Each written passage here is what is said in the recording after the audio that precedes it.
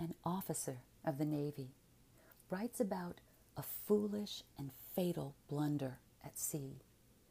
The officer is Lawrence Sargent Hall, born in Massachusetts in 1915. Another award-winning author, Hall provides us our next 2 episodes. Let's discover what overconfidence can provide. So tuck in, everybody, and enjoy The Ledge.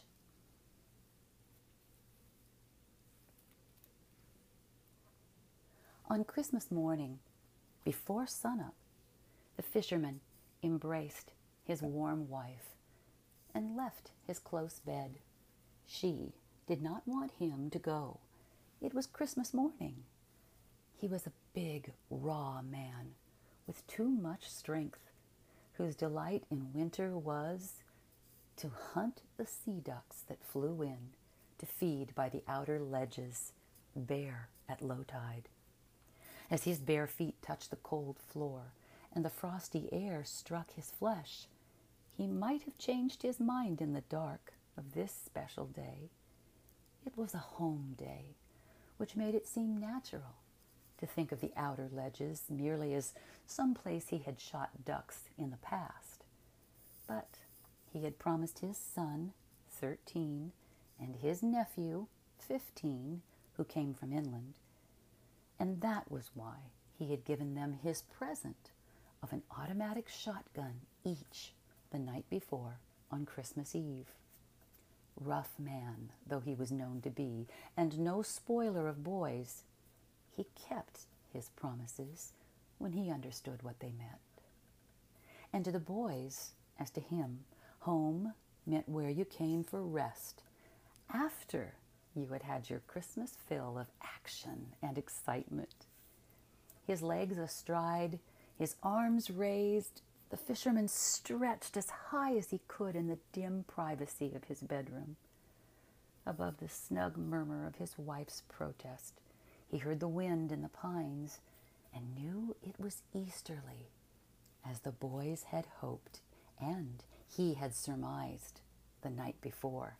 Conditions would be ideal, and when they were, anybody ought to take advantage of them. The birds would be flying. The boys would get a man's sport, their first time outside on the ledges. His son at 13, small but steady and experienced, was fierce to grow up in hunting, to graduate from sheltered waters and the blinds along the shores of the inner bay. His nephew at 15, an overgrown farm boy, had a farm boy's love of the sea, though he could not swim a stroke and was often sick in choppy weather. That was the reason his father, the fisherman's brother, was a farmer and chose to sleep in on the holiday morning at his brother's house. Many of the ones the farmer had grown up with were regularly seasick and could not swim, but they were unafraid of the water. They could not have dreamed of being anything but fishermen. The fisherman himself could swim like a seal and was never sick, and he would sooner die than be anything else. He dressed in the cold and dark and woke the boys gruffly. They tumbled out of bed, their instincts instantly awake, while their thoughts still fumbled slumberously. The fisherman's wife in the adjacent bedroom heard them, apparently trying to find their clothes, mumbling sleepily and happily to each other, while her husband went down to the hot kitchen to fry eggs, sunny side up. She knew, because, well, that was how they all liked them. Always in winter, she hated to have them go outside. The weather was so treacherous, and there were so few others out in case of trouble. To the fisherman, these were no more than woman's fears, to be taken for granted and laughed off. When they were first married, they fought miserably every fall, because she was after him constantly to put his boat up until spring. The fishing was all outside in winter, And though prices were high, the storms made the right rate of attrition high on gear. Nevertheless, he did well. So she could do nothing with him. People thought him a hard man and gave him the reputation of being all out for himself because, well, he was inclined to brag and be disdainful. If it was true, and his own brother was one of those who strongly felt it was, they lived better than others, and his brother had small right to criticize. There had been times when in her loneliness she had yearned to leave him for another man, but it would have been dangerous. So over the years, she had learned to shut her mind to his hard driving and take what comfort she might from his unsympathetic competence. Only once or twice, perhaps, had she gone so far as to dwell guiltily on what it would be like to be a widow. The thought that her boy, possibly because he was small, would not be insensitive like his father, and the rattle of dishes and smell of frying bacon downstairs in the kitchen, shut off from the rest of the chilly house, restored the cozy feeling she'd had before she was alone in bed. She heard them after a while go out and shut the back door. Under her window, she heard the snow grind dryly beneath their boots and her husband's sharp, exasperated commands to the boys. She shivered slightly in the envelope of her own warmth. She listened to the noise of her son and nephew talking elatedly. Twice she caught the glimmer of their lights on the white ceiling above the window as they went down the path to the shore. There would be frost on the skiff and freezing suds at the water's edge.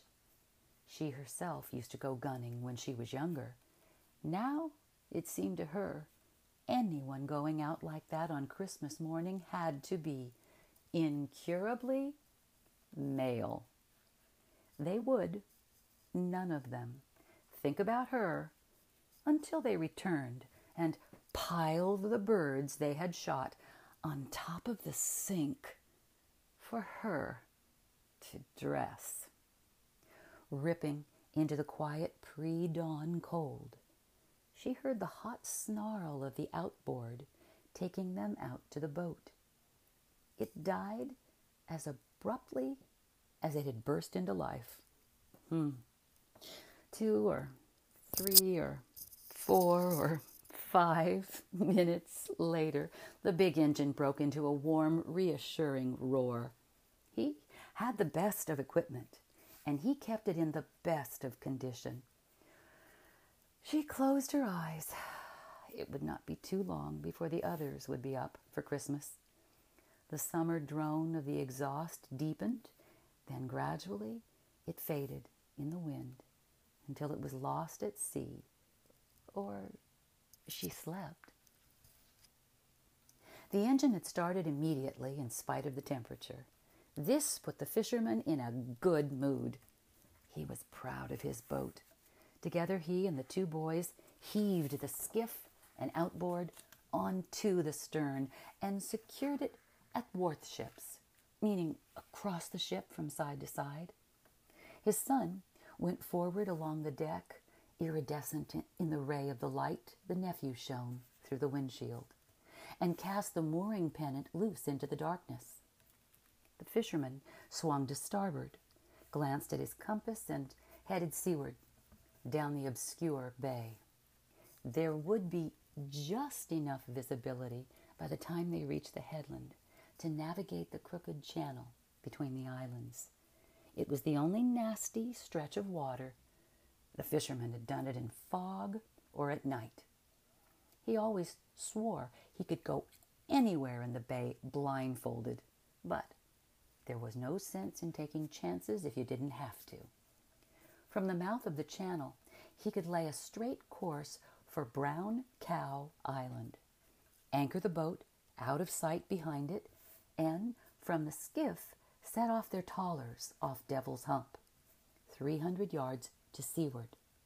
And then the tide would be clearing the ledge, and they could land and be ready to shoot around half tide.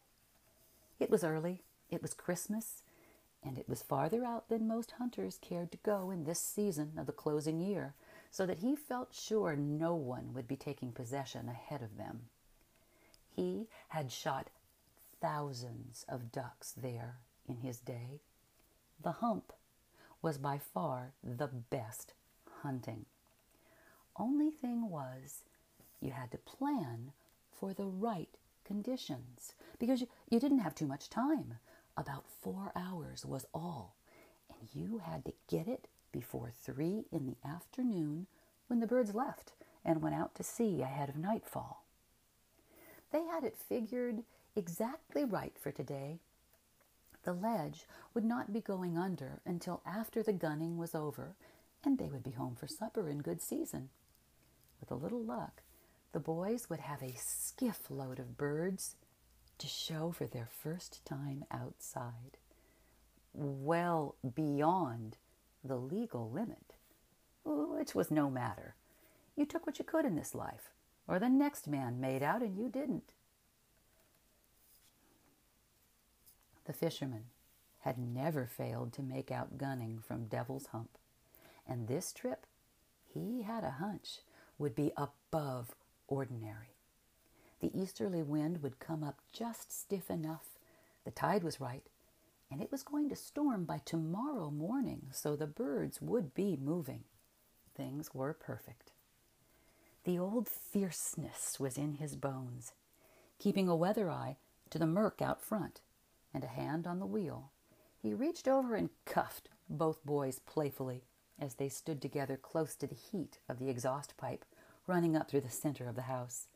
They poked back at him and shouted above the drumming engine, making bets, as they always did, on who would shoot the most birds.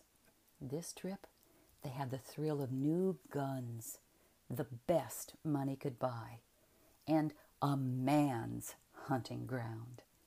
The black retriever wagged at them and barked.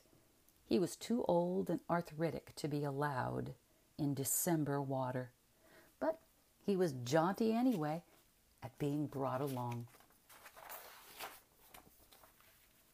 Groping in his pocket for his pipe, the fisherman suddenly had his high spirits rocked by the discovery that he had left his tobacco at home. He swore. Anticipation of a day out with nothing to smoke made him incredulous. He searched his clothes and then he searched them again, unable to believe the tobacco was not somewhere.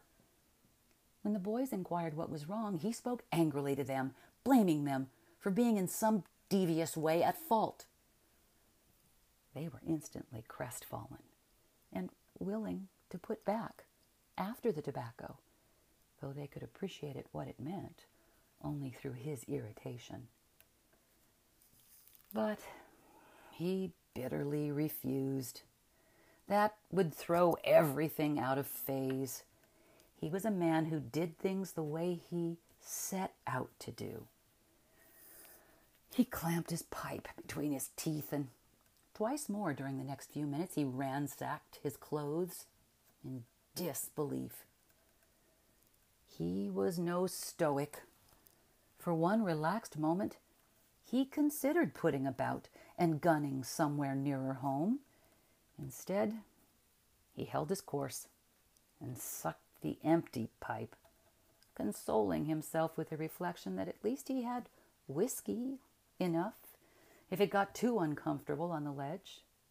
Peremptorily, he made the boys check to make certain the bottle was really in the knapsack with the lunches where he thought he had taken care to put it. When they reassured him, he despised his fate a little less. The fisherman's judgment was as usual accurate. By the time they were abreast of the headland, there was sufficient light so that he could wind his way among the reefs without slackening speed. At last he turned his bows toward open ocean, and as the winter dawn filtered upward through long layers of smoky cloud on the eastern rim, his spirits rose again with it. He opened the throttle, steadied his course, and settled down to the 2-hour run. The wind was stronger, but seemed less cold coming from the sea. The boys had withdrawn from the fishermen and were talking together while they watched the sky through the windows.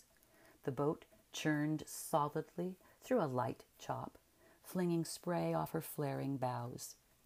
Astern, the headland thinned rapidly till it lay like a blackened sill on the gray water. No other boats were abroad. The boys fondled their new guns, sighted along the barrels, worked with the mechanisms, compared notes, boasted, and gave each other contradictory advice. The fishermen got their attention once and pointed at the horizon. They peered through the windows and saw what looked like a black scum floating on top of the gently agitated water. It wheeled and tilted, rippled, curled, then rose, strung itself out, and became a huge raft of ducks escaping over the sea. A good sign. The boys rushed out and leaned over the washboards in the wind and spray to see the flock curl below the horizon. Then they went and hovered around the hot engine, bewailing their lot. If only they had been already set out and waiting. Maybe these ducks would be crazy enough to return later and be slaughtered.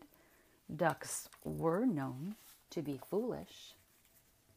In due course and right on schedule, they anchored at mid-morning in the lee of Brown Cow Island. They put the skiff overboard and loaded it with guns, knapsacks, and tallers. The boys showed their eagerness by being clumsy. The fisherman showed his in bad temper and abuse, which they silently accepted in the absorbed tolerance of being boys.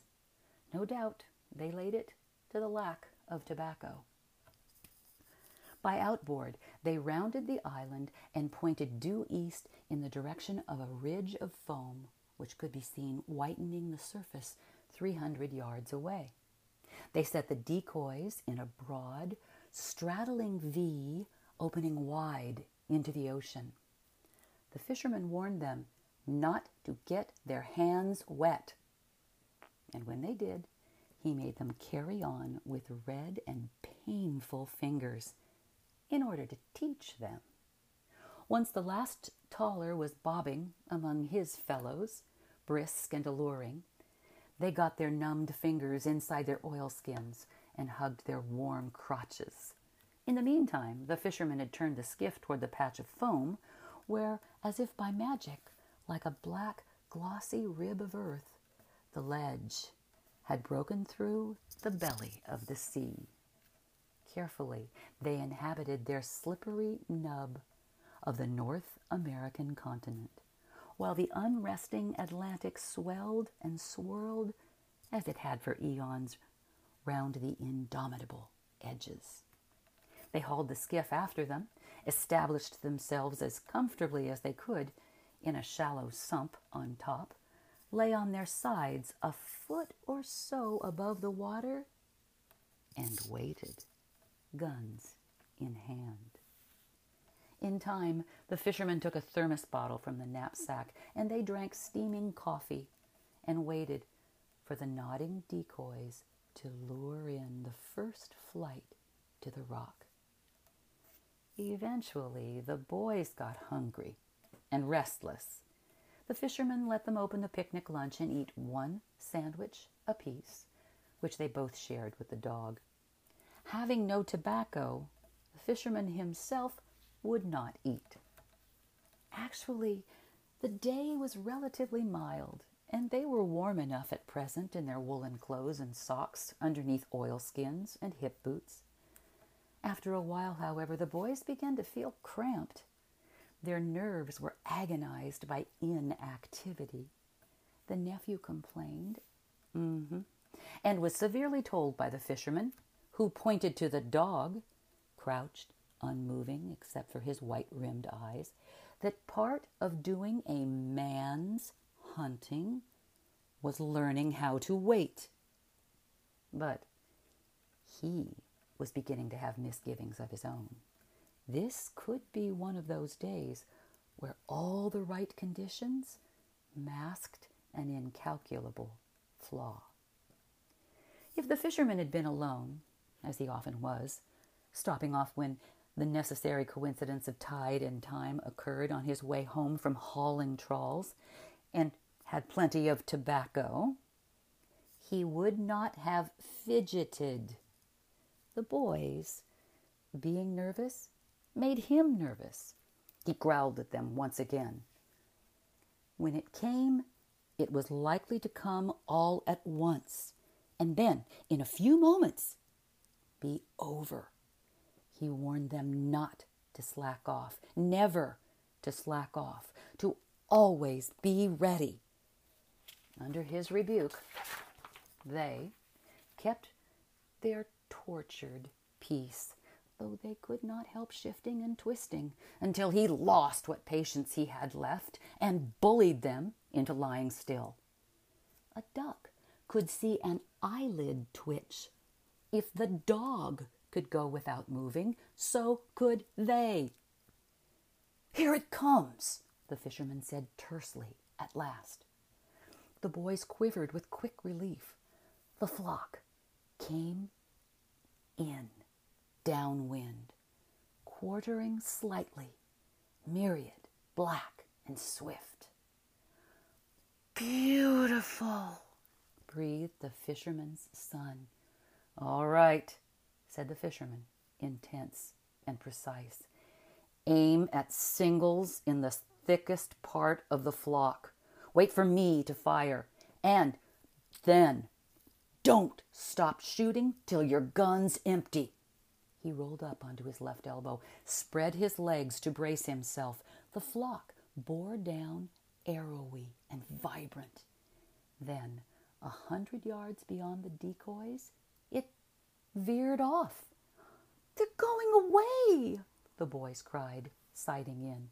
"Not yet," snapped the fisherman. "They're coming round." The flock changed shape, folded over itself, and drove into the wind in a tight arc. "Thousands," the boys hissed through their teeth. All at once, a whistling storm of black and white broke over the decoys. "Now!" the fisherman shouted. "Perfect!" And he opened fire at the flock just as it hung suspended in momentary chaos above the tallers. The three pulled at their triggers, and the birds splashed into the water until the last report went off unheard. The last smoking shell flew unheeded over their shoulders, and the last of the routed flock scattered, diminishing, diminishing, diminishing in every direction. Exultantly, the boys dropped their guns, jumped up, and scrambled for the skiff. "I'll handle that skiff," the fisherman shouted at them. They stopped. Gripping the painter and balancing himself, he eased the skiff into the water stern first and held the bow hard against the side of the rock shelf. The skiff had rested there. "You stay here," he said to his nephew. "No sense in all three of us going in the boat." The boy on the reef gazed at the gray water rising and falling hypnotically along the glistening edge. It had dropped about a foot since their arrival. "I want to go with you," he said in a sullen tone, his eyes on the streaming eddies. "You want to do what I tell you if you want a gun with me," answered the fisherman harshly. The boy couldn't swim, and he wasn't going to have him climbing in and out of the skiff any more than necessary. Besides, he was too big. The fisherman took his son in the skiff and cruised round and round among the decoys, picking up dead birds. Meanwhile, the other boy stared, unmoving, after them from the highest part of the ledge. Before they had quite finished gathering the dead birds, the fisherman cut the outboard and dropped to his knees in the skiff. "Down!" he yelled. "Get down!" About a dozen birds came tolling in. "Shoot! Shoot!" his son hollered from the bottom of the boat to the boy on the ledge. The dog, who'd been running back and forth whining, sank to his belly, his muzzle on his forepaws. But the boy on the ledge never stirred. The ducks took late alarm at the skiff, swerved aside and into the air, passing with a whir no more than 50 feet over the head of the boy, who remained on the ledge like a statue, without his gun, watching the two crouching in the boat. The fisherman's son climbed onto the ledge and held the painter. The bottom of the skiff was covered with feathery black and white bodies with feet upturned and necks lolling. He was jubilant. "We got 27, he told his cousin. "How's that? 9 apiece. Boy," he added, "what a cool Christmas." The fisherman pulled the skiff onto its shelf, and all three went and lay down again in anticipation of the next flight. The son, reloading, patted his shotgun affectionately. "I'm going to get me 10 next time," he said. Then he asked his cousin, "What's the matter? Didn't you see the strays?" "Yeah," the boy said. "Well, how come you didn't shoot at them?" "I didn't feel like it," replied the boy, still with a trace of sullenness. "You stupid or something?" The fisherman's son was astounded. "What a Highlander!" But the fisherman, though he said nothing, knew that the older boy had had an attack of ledge fever. "Cripes," his son kept at it. "I'd at least have tried." "Shut up," the fisherman finally told his son, "and leave him be."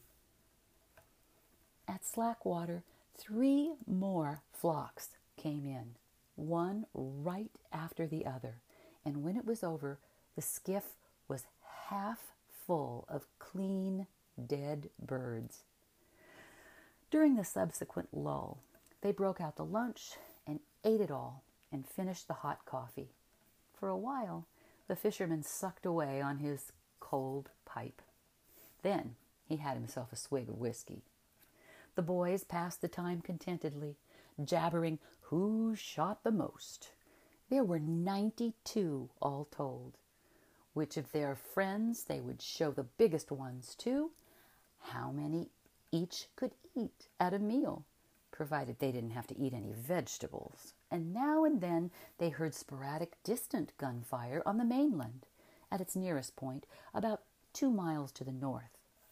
Once, far off, they saw a fishing boat making in the direction of home. At length, the fisherman got a hand inside his oilskins and produced his watch. "Do we have to go now?" asked his son. "Not just yet," he replied. "Pretty soon." Everything had been perfect, as good as he had ever had it. Because he was getting tired of the boys' chatter, he got up, heavily in his hip boots, and stretched. The tide had turned and was coming in. The sky was more ashen, and the wind had freshened enough so that whitecaps were beginning to blossom. It would be a good hour before they had to leave the ledge and pick up the trawlers. However, he guessed they would leave a little early.